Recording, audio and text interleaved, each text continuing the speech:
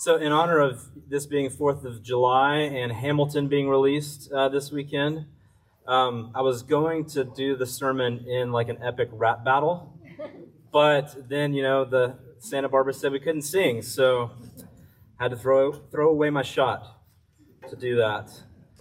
That was the only Hamilton joke that's going to happen, and I couldn't throw away that shot to make a Hamilton reference today. If you didn't watch Hamilton this weekend, then, it's still there waiting on you. But, what I want to start out with saying, though, is that introducing this new series that we're going to be starting today, my daughter Nina is almost 3 years old, and she's in that phase that all parents know about. It's the phase where she asks questions all the time. It may start with an innocent question like, what is that mask that you're wearing? And then the whys come in, and she just says, why? Why? Why? You keep answering, and she keeps saying, why? And it can be maddening to parents, but I think it's amazing because children are naturally curious. And as adults, we often lose our curiosity, and we push the questions aside. And I realize that today you've likely got a lot of questions. Questions about life, questions about the future, about suffering, about injustice, about God, about the Bible. And you may be tempted to abandon those questions.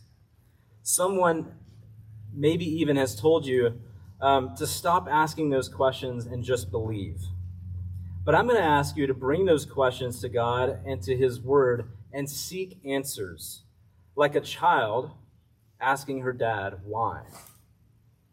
Explain it to me, Dad. Questions help us learn. In fact, many of the Protestant theological traditions use this system of question and answer to train people to see the themes and motifs of Scripture as a way of systematizing the books of the Bible into a coherent theology so that people would understand what the Bible teaches. This method was called catechism or catechesis, which means to echo the teaching. And the next several weeks, we're going to ask some questions. We're going to use a modern version of catechesis called the New City Catechism to look at some of the most basic questions that every person, religious or secular, needs to answer in life. Questions like, what's the purpose of life? What happens after death? What's wrong with the world, and how is it made right? What do I do with my regrets? These are important questions. It's no doubt that you have maybe questions that are more relevant and specific to your life today that you're bringing in here. You may be asking, why doesn't God deliver me from the besetting sins that I've been praying for decades? Why did God make a world with the possibility of COVID-19? When will God deliver me from depression? What does God think about racism and injustice? And I want to tell you, don't abandon those questions either.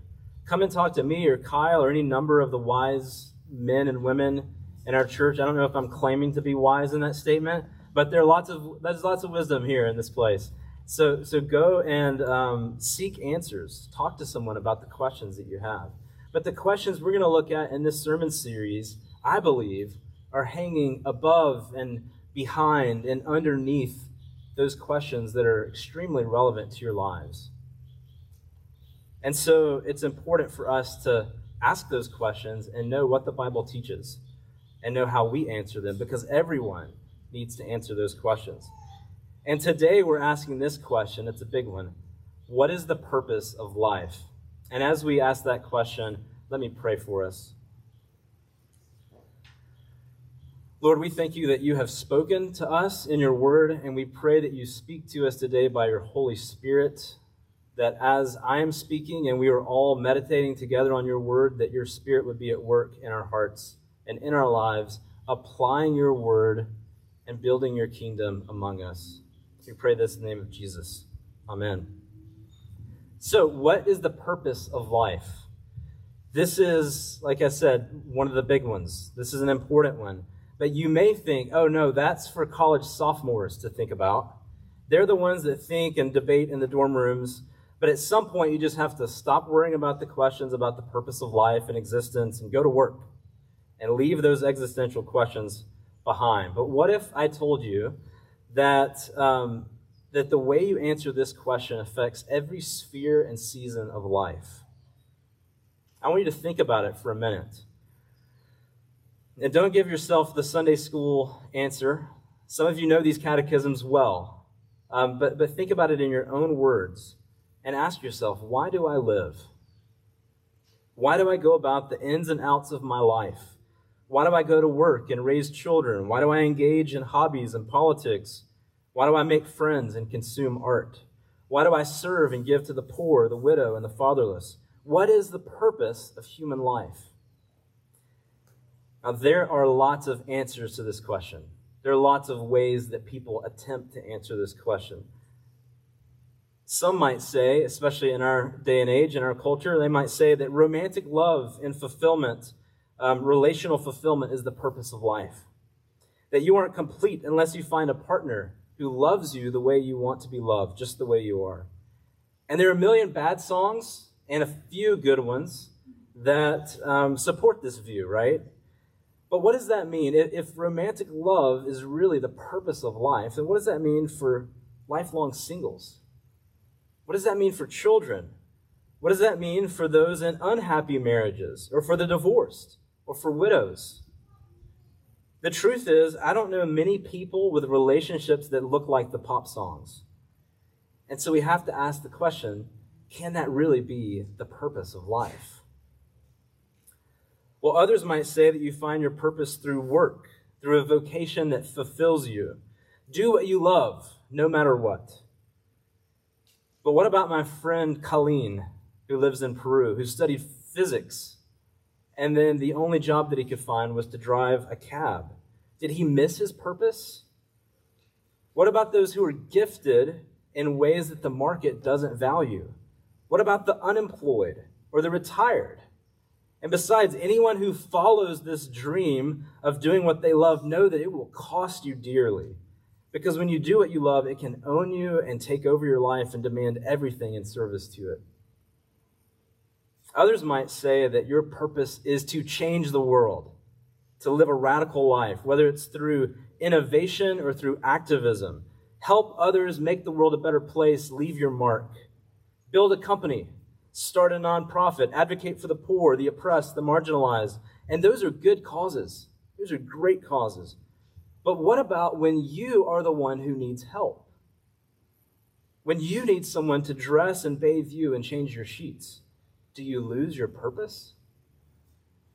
Now, there are even religious answers to this question of purpose and the reason for life.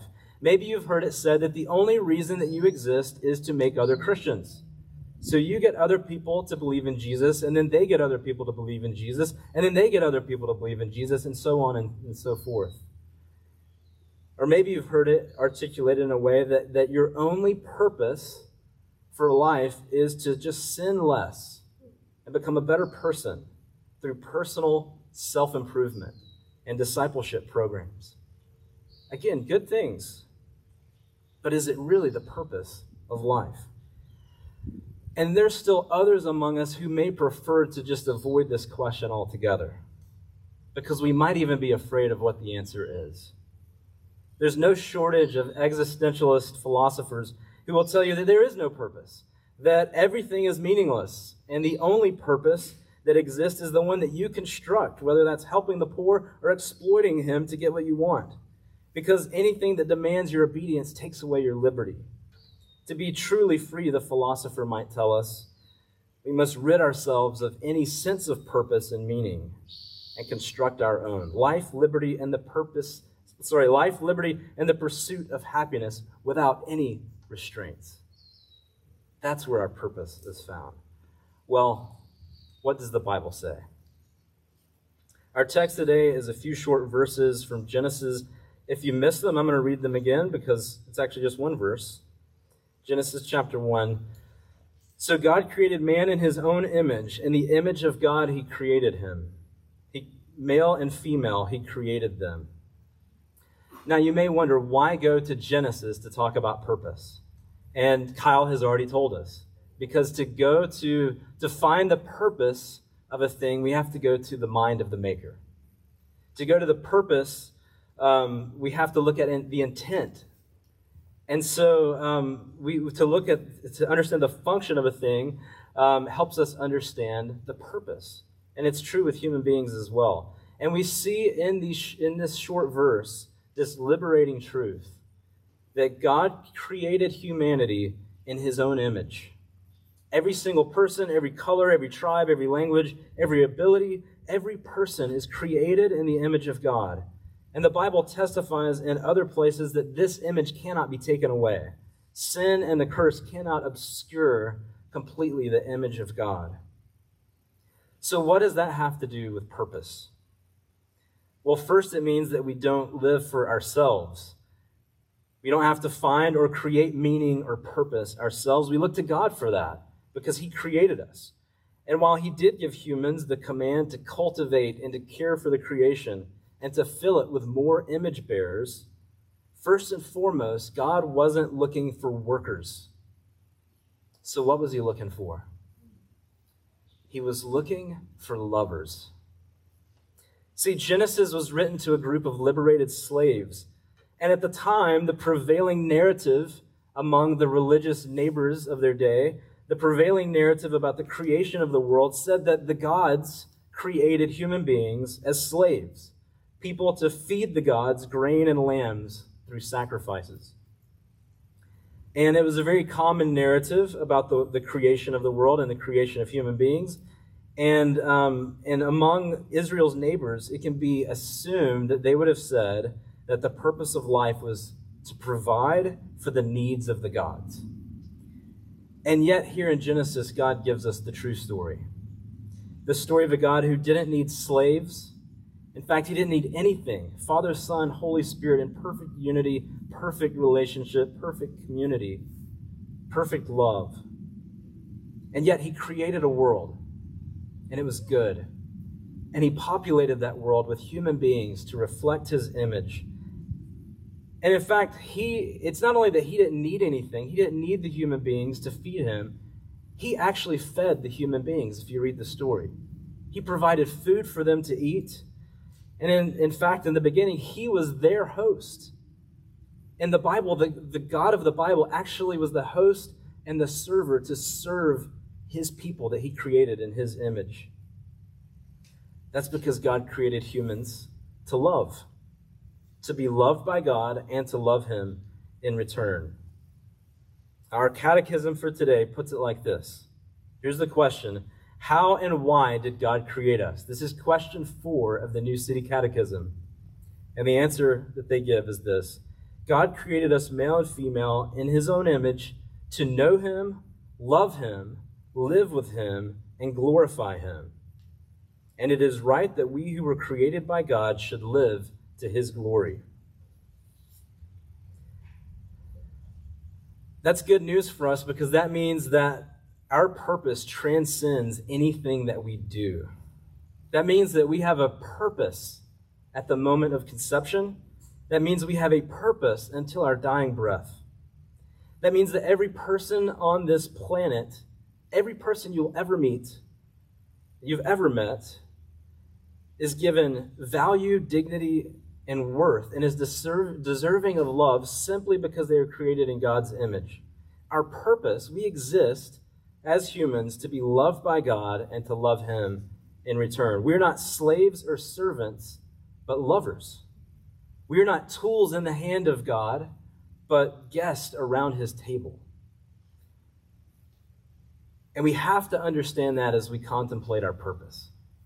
Because our purpose is something that's intrinsic to us by being created in the image of God before we even lift a finger. Anything else we look to for purpose will own us, use us, and throw us away. Even our good works, even our service to the poor and advocacy for the outcast, even the best jobs and the best marriages. But God in Christ actually gives himself for us, for his creatures. He is so committed to his purpose for our lives that he took on flesh and suffered in order to redeem and reconcile us. Why? For love. For love. For God so loved the world that he sent his Son. And if we find our purpose in him, then everything else actually changes.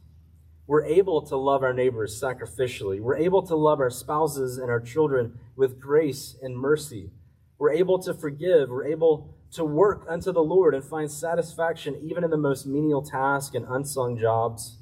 We're able to seek justice and show mercy because we believe that each person in this world exists to be loved by God.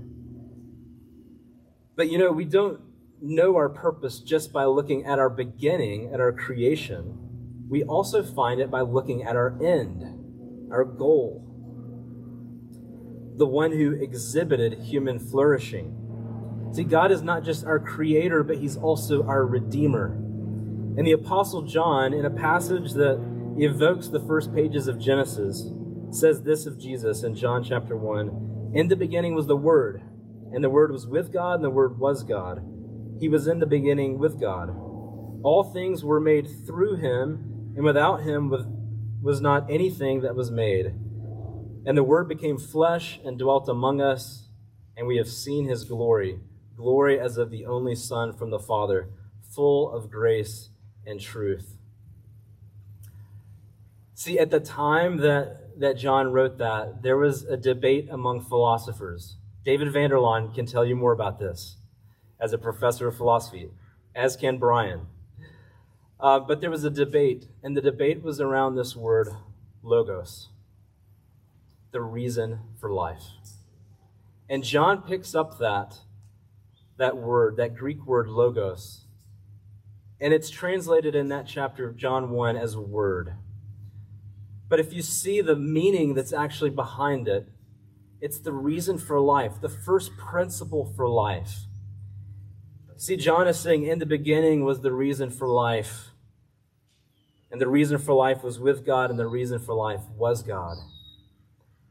Because Jesus is not just our creator, he's also our redeemer. He is the reason for life. He is our goal, the true picture of human flourishing. He is the blueprint that we all must follow to truly flourish. The only way to be truly free then, to be truly liberated, is to take up our cross and to follow him. To, like Jesus, pour ourselves out for our neighbors, fellow image bearers, wherever they may be found. Whether at the border or in the womb, in the jail cell, or in the face even of our enemies, political or otherwise. Even our neighbors in these socially distanced grids that we worship in this sanctuary today. He is not just our creator, but he is our blueprint and our vision for human flourishing that we follow. Without him, we cannot find the reason for life, because the reason for life came into this world to redeem us and restore us to God so that we might be loved by him, so that we might love him in return, and so that we might, in love, go out into this world to fulfill our purpose. Someday we will be made like Jesus, conformed to his image, as the New Testament tells us, glorified. May we find the reason for life. May we be loved by God, loved by Christ, the reason for life, in a way that we all desperately want to be loved. And may we go out into the world to share that love with a world that desperately needs it. Lord, have mercy as we do that together.